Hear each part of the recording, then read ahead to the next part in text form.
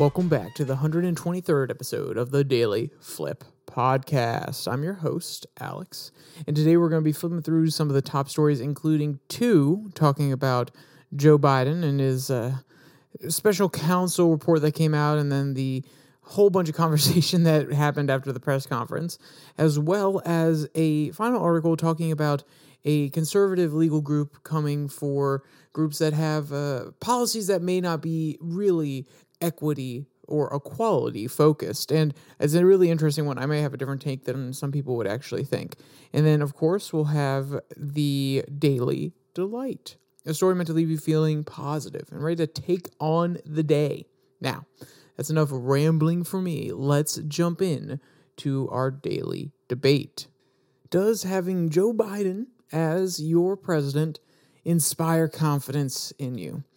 We've danced around this topic before. We've had conversations about it, but I feel like at this rate, with everything that we see in the news, you really just got to come down on this one.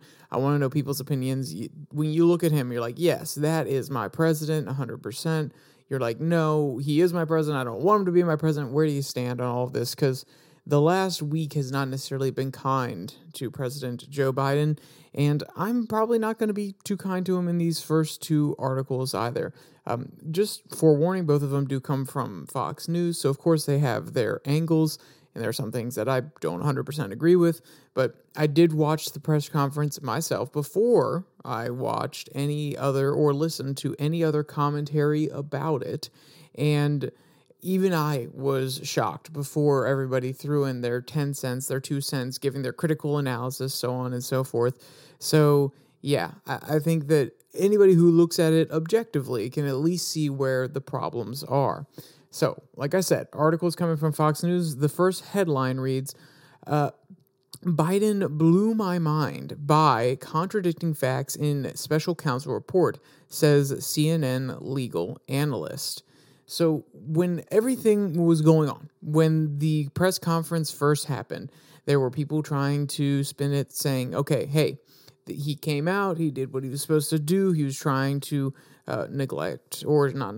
deflect from the report, which is a politically savvy move. Something came out, he tried to find the positives in it, he tried to set the narrative in his own way, which is his prerogative. If you're a political actor, that's the way that you want to go about it.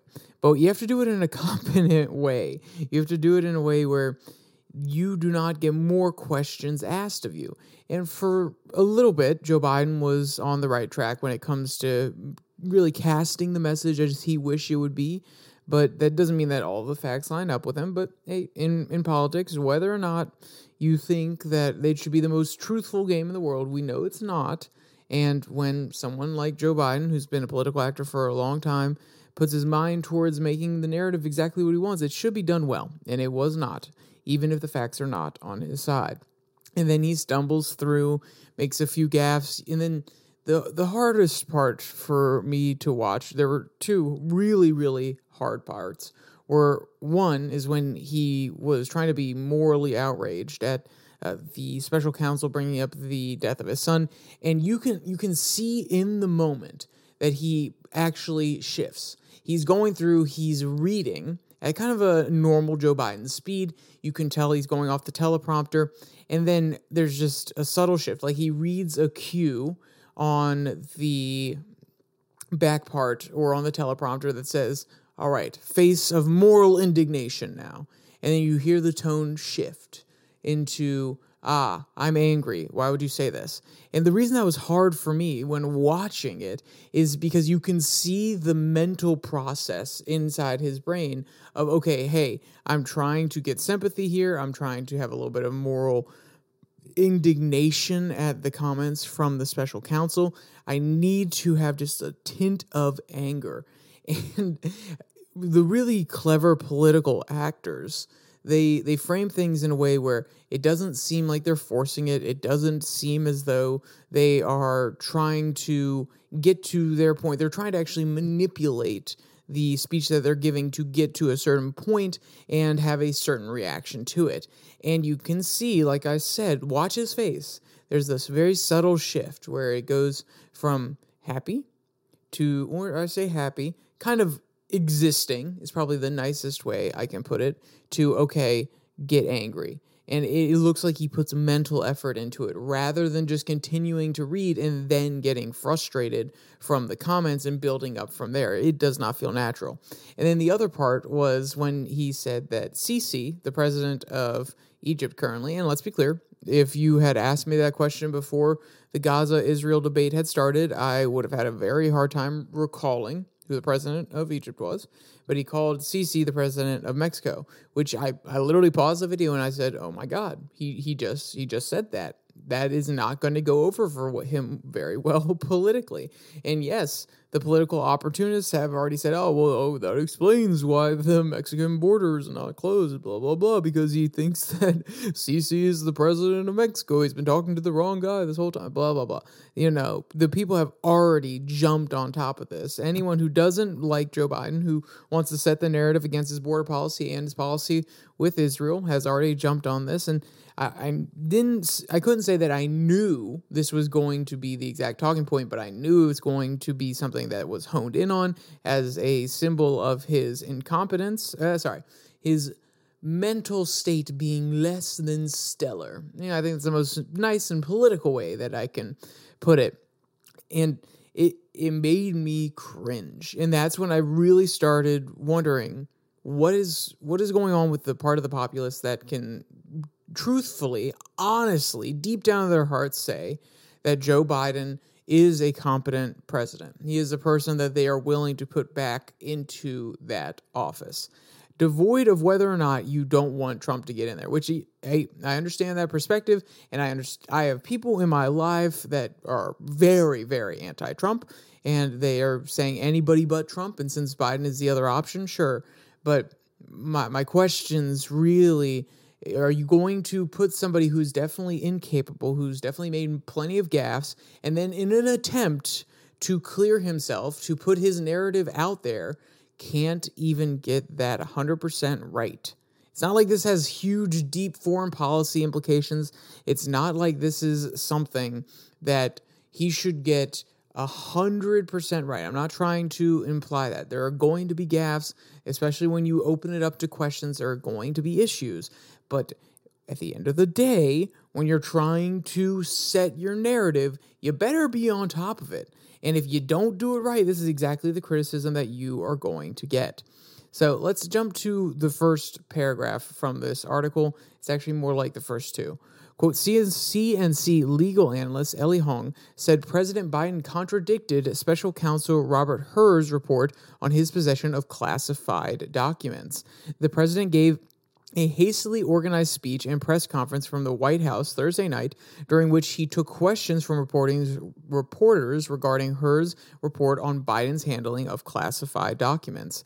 Those records included classified documents about military and foreign policy in Afghanistan, among other records, blah, blah, blah, blah, blah. No offense, Fox News. I've not necessarily explained all that. I also don't think it's that important. I'm going to be honest with you.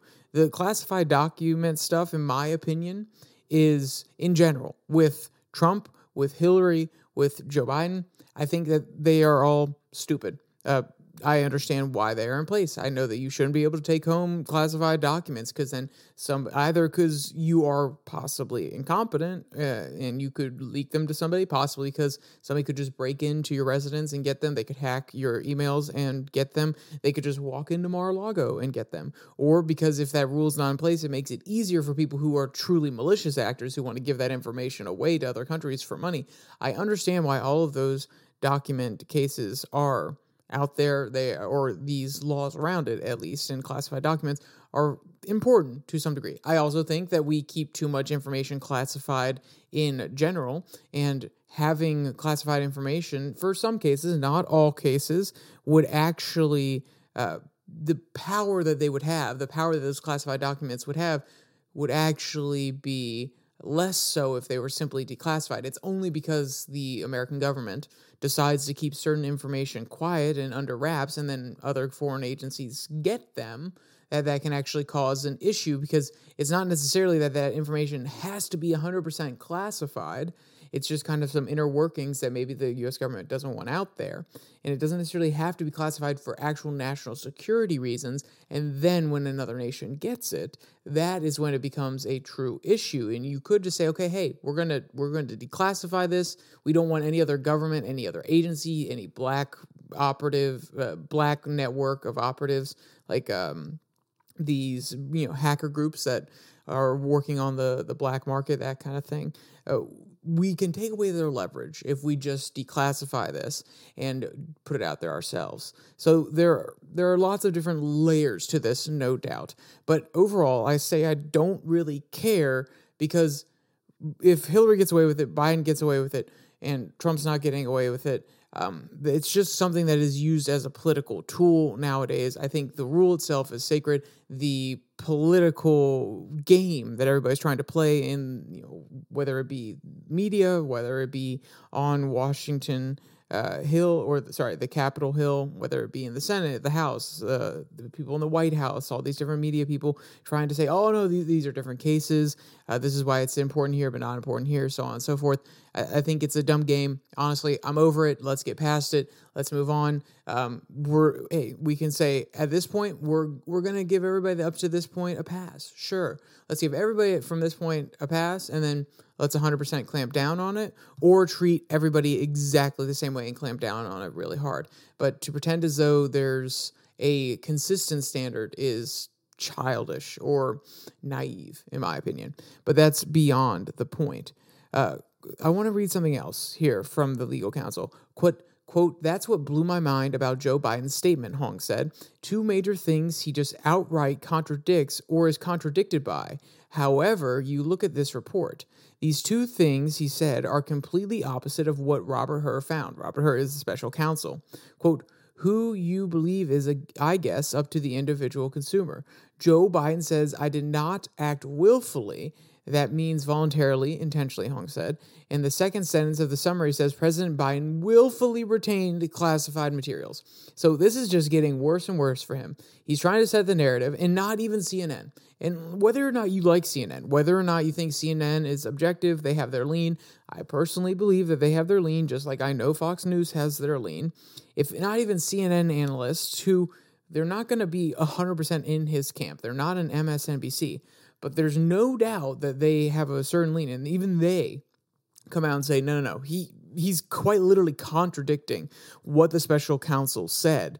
That is issue number one. So not only, see, the thing is, if you're trying to set a very specific narrative and you get out there and you're kind of telling like half truths, or you're kind of manipulating the things that were said, like if you were to say, yes, I acknowledge my willful acts in this moment, but the prosecutor said that they wouldn't prosecute me anyway, this absolves me of my crime, so on and so forth, that, okay, great. So you're relaying some sort of truth, because he did say that he would not actually prosecute. But that's also excluding why he wouldn't prosecute, which is, I'm old, I'm senile, I'm obviously not fit for, he doesn't actually say that he's not fit for the presidency, but the implications could be made from there. But that's me putting my bias in there. So Hur actually comes out and says, Biden obviously has some memory problems, and he's a sympathetic old man. We don't think we could actually get it through the court, so that's why we're not going to charge him. So it's not necessarily that he hasn't done something wrong that could be charged, it's that they don't think they can get the conviction.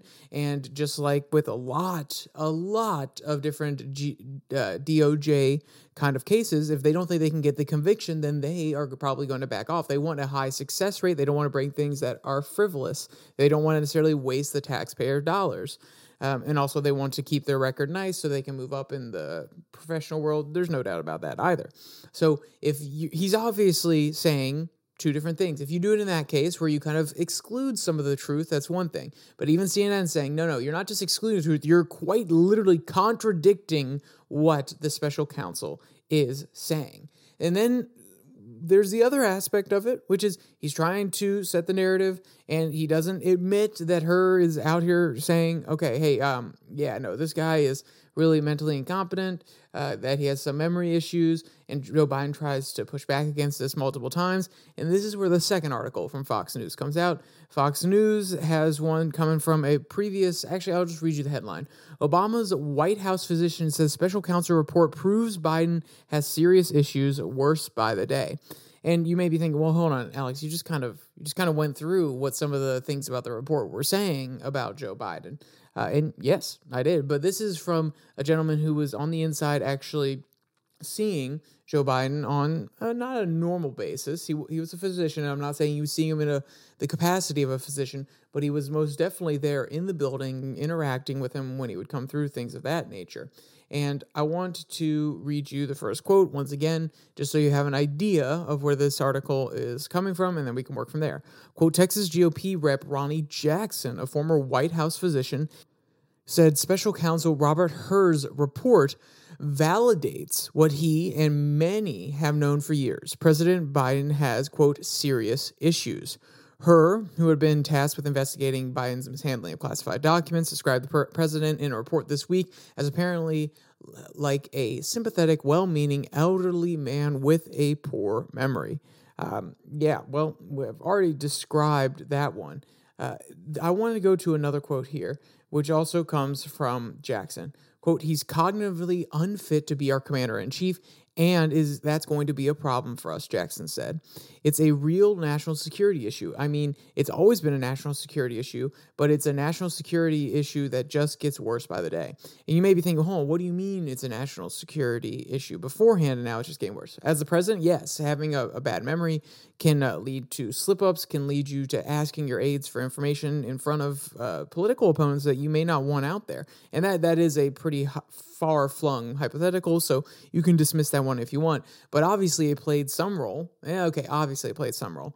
There was something that could be attributed to being mentally unfit, to keeping the classified documents, not being fully aware of everything that was going on, being part of his memory issues in the past. What it would have been nearly 8 years ago at this point, 7, technically. 7 years when they were transitioning and when some of the documents came home with him. Maybe he forgot that they were down there in his basement after a while, and then he remembered there are other implications that come from this issue of, hey, one of the main political figures in the United States, the vice president, and now the president, has had some mental hardships, some memory issues as he's gotten older. And to be clear, I'm not trying to say that, you can't have mental issues, mental problems. I don't think, if you're misconstruing it that way, you're just being disingenuous. I don't think anybody can take it that way.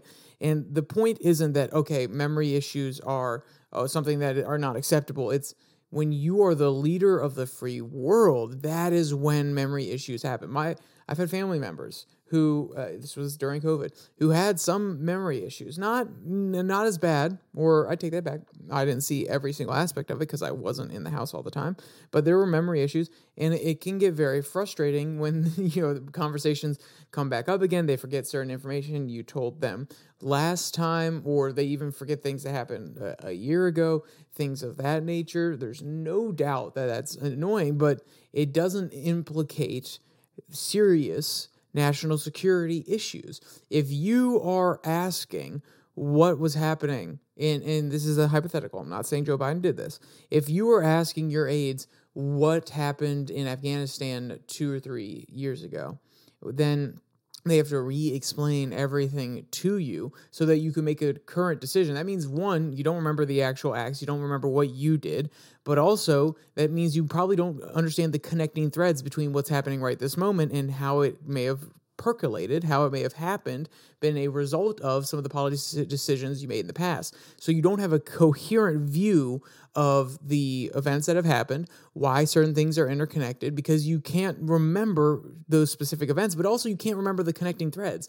And that is extremely, extremely important. That's like going to a commander at the end, within the last 2 months of Vietnam, and saying, hey, have we reached our strategic objective? And he says, what was our strategic objective? And it's not because, we were kind of cloudy, we didn't actually have one, but at least the one we pretend to have at the beginning, he just literally can't remember it. So you can't make an informed decision on whether or not we're ready to pull out, because whether or not we've hit that objective that we said at the beginning, because you can't remember the objective. You can't remember why certain things were done. You can't remember why you bombed this particular town. Did it actually aid towards that strategic objective? Was there some underlying thing that also played into it? If you can't remember all the key facts, it is extremely important to have a coherent person at the top of the government, so we can have a coherent government moving forward. We can have coherent policy, and you don't just get flip-flapped around by polls. You're like, oh, okay, what do the people want now? Rather than remembering, oh, no, actually, I opposed this in the past for this specific reason. I had this conversation with this person, and I'm sure he has lots of different aides who track all this sort of stuff, but at the end of the day, that is still going to lead to information being outside of him and decisions being made outside of him, and people's biases and opinions being able to filter their way in there when it should be him making the decisions at the end of the day. Yes, just like everybody argues with Donald Trump, you put smart people around you to help you with those decisions, but you have to be the end all be all. And maybe this is the cognitive test that people have been talking about.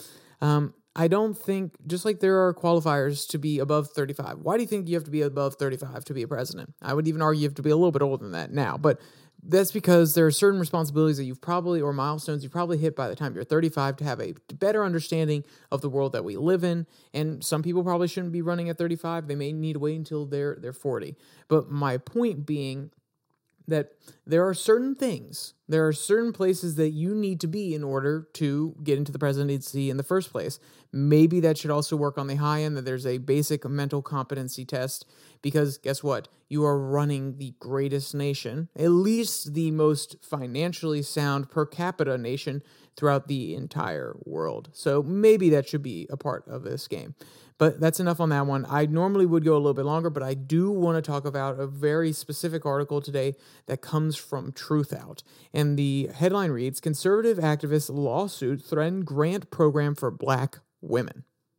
So the Supreme Court a few months ago, or I guess, it was probably over 4 months ago at this point, was striking down the affirmative action provisions at some of these colleges. And from there, the conservative movement, they've been working on this for quite some time, actually, especially now that the court has some more originalists on it, even including Ketanji Brown Jackson, apparently, which is an interesting one when you heard some of the arguments coming from her about the Colorado debate, but about getting Trump off the ballot, but that's beyond the point.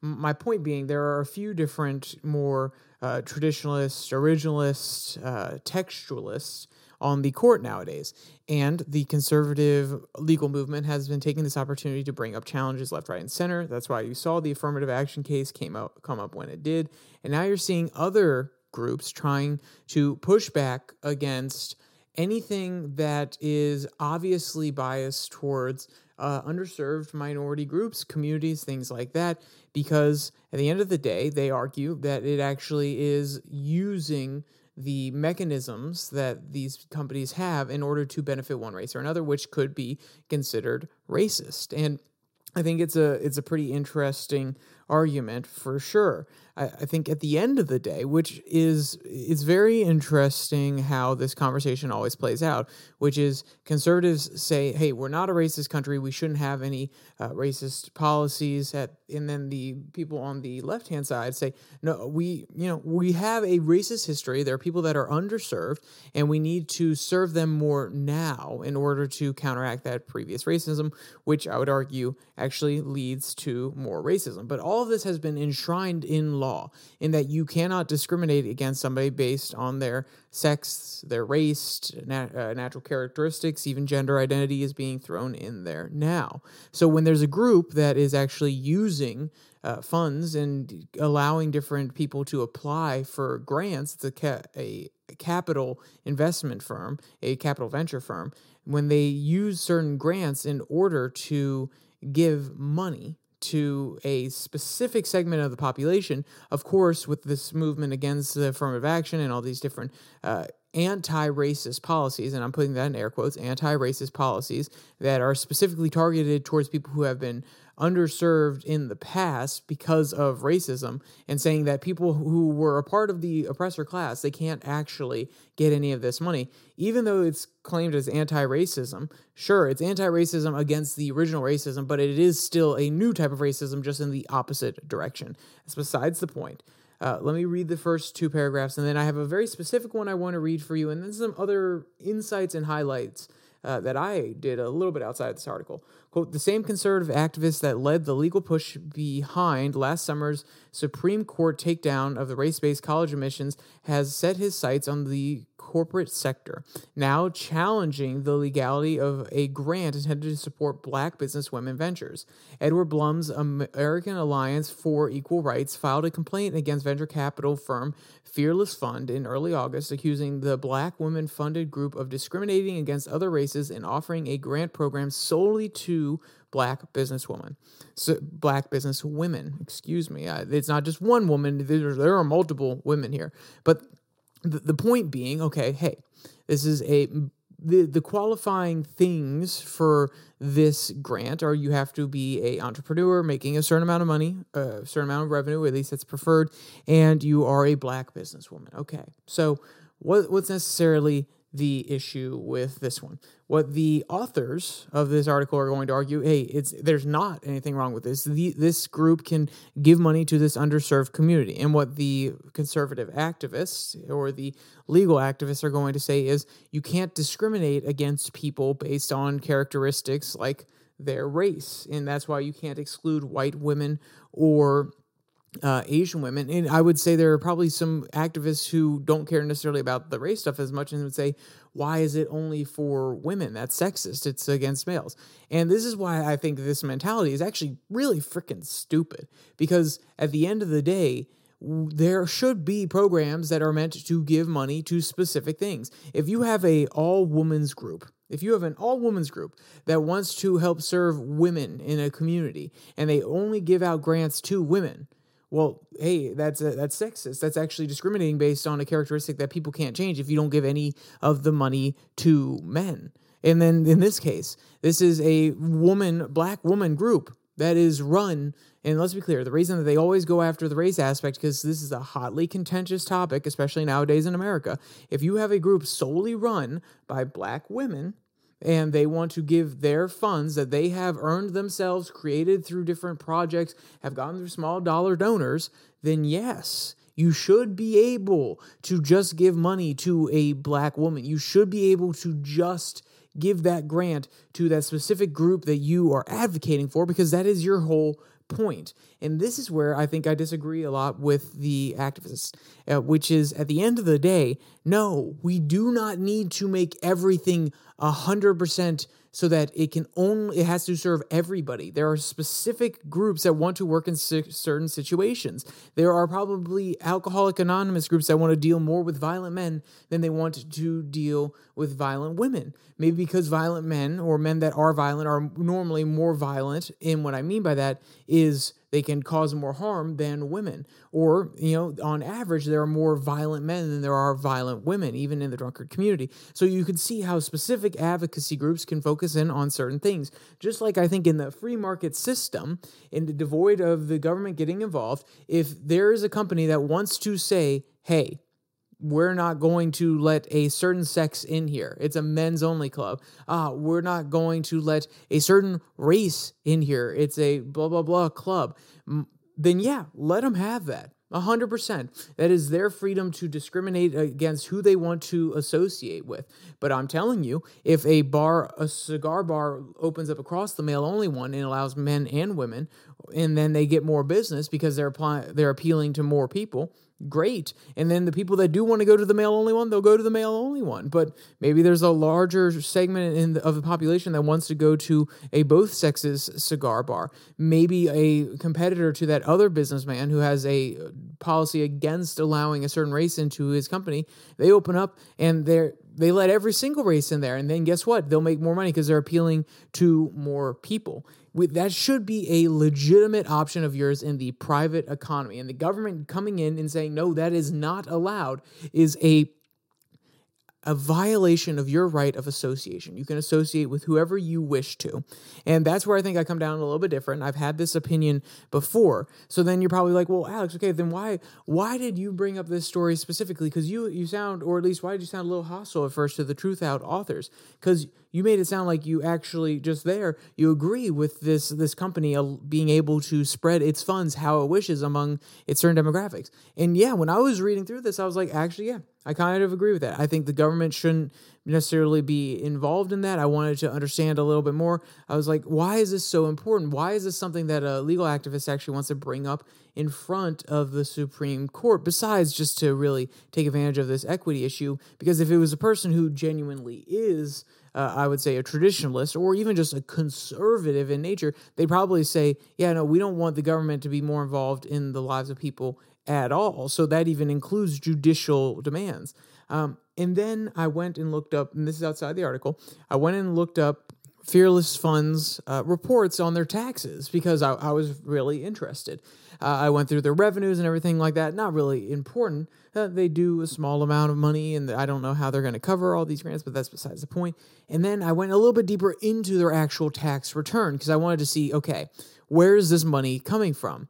And a little bit north of almost all their revenue over the last year, which is somewhere around $330,000, around a little north of 300,000 of that has come from government grants. And then it clicked in my head. This is exactly why this is important, because government grants should not be used in order to give to only a specific group, because that is the government giving our taxpayer dollars do something that does not include everybody. That's also why I think the affirmative action argument is very strong in state-funded institutions. If you're a private institution, you can do whatever you want, but a state-funded institution, the government should not be allowed, or the money given directly from the government should not be allowed to discriminate based on race, sexuality, anything like that, because we do not want disparate standards within our legal system and within the government when it comes to having a preference to one group or the other, therefore leading to disparate impacts among them. We do not want laws that are obviously racist against black people or white people because we want to preserve their natural rights as human beings. But in a free market society, in a free market world without government, I'll even go even further. We're going to use the Lockean terms. In Lockean terms of natural rights, in a natural rights world with no government there, you don't have to associate with someone that's different with you. You have the right not to. But then when we put a government structure in place, when we put something in there that is meant to protect everybody's rights against foreign governments, the government itself, people that could get into power and want to push their political agenda, and other members of that society, the government cannot have a preference towards one race or the other, because then it will most likely, or actually will, violate the rights of the other people in that society. So when it comes to a government, yes, the government cannot discriminate and have laws and fund things that are obviously going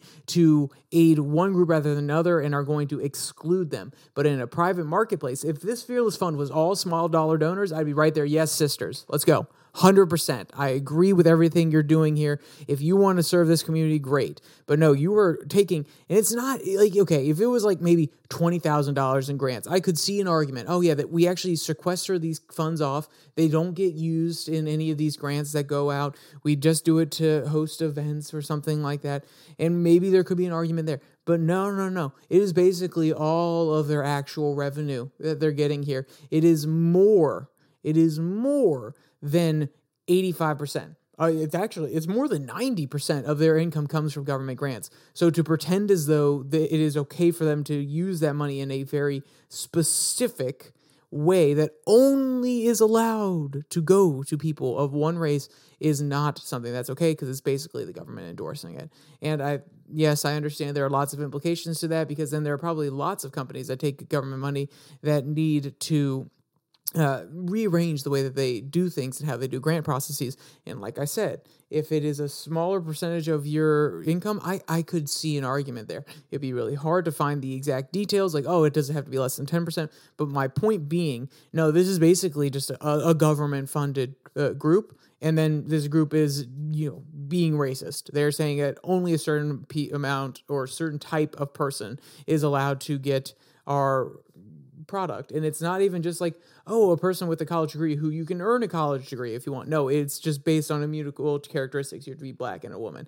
And that's where I find this one outrageous. So, sorry, I went a really long time on that one. And there was another quote that I really wanted to pull out, but I think I got my point across. And that quote I wanted to pull out was before I actually went and researched the tax returns, which I think is even more important to talk about in this context. Because guess what? The Truth Out authors don't mention that even once. They don't mention that it is almost solely government funded, or at least all of the money that they're reporting in their profits are coming from grants from the government.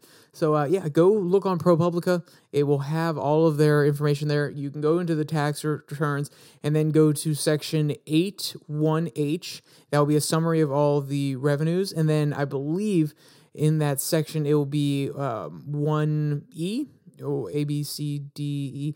It may actually be 1D, where they disclose how much comes from government grants.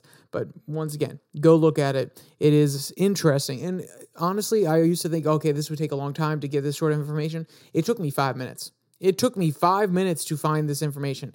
Just do this extra research yourself when you see things like this, because it is very illuminating. I had a very different point of view, or at least a very bland point of view that I've had for a long time, and it got much more deep and intricate the second I did a little bit more research, and it just proves that putting in this time, this effort is going to be good for you when you're doing this sort of thing and you're trying to evaluate the perspectives or all the different news that is being thrown at your face. But that's enough on all of that. We're already going pretty darn long, so I'm going to jump to our daily delight. And the headline reads, Big Cats Try Whipped Cream Treat and Their Responses Are Too Cute. I'm not going to give a quote from this one, but I'll tell you now. There are about 9 different species of big cats in this one particular zoo, and the zookeeper gives them a special type of whipped cream that doesn't actually have dairy, so it won't hurt their system.